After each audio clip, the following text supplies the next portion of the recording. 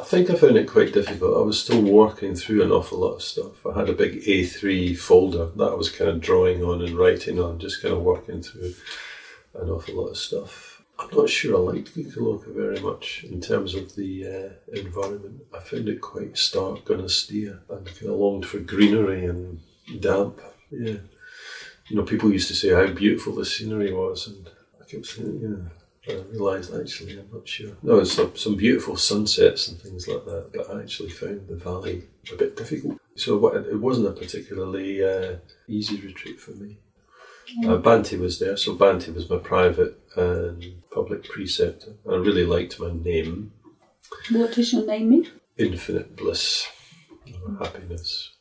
Is that because you're a very miserable man? Well, I think it was partly because I was a bit miserable and Bhante knew the fact that I'd had such a difficult time, but I like to think that there was a certain amount of kind of joy there as well. Yeah, well, I've experienced that joy, I have to say.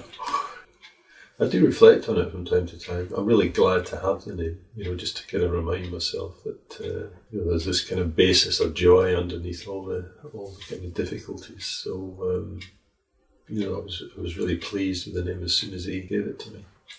He said it's Sarvananda. Don't let these English order members call you Sarvananda. So I've always kind of stressed the second day. Yeah. And we had quite a few meetings with Bhante, which were very good question and answer sessions and things. Mm-hmm. So he was always there. I think he was there for maybe all of the retreat. He gave me a little bit of paper with my name on it, and as soon as I heard it, I thought, and I was really pleased. I was really pleased with it. Yeah, Satyadaka.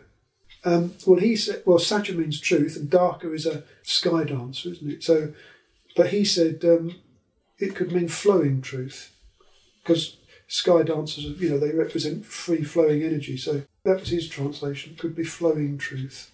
But I always called it sky dancer of truth. Although actually these days I always tend to say flowing truth now, because I feel I should quote Sivajra rather than claim the sky dancing archetype to myself.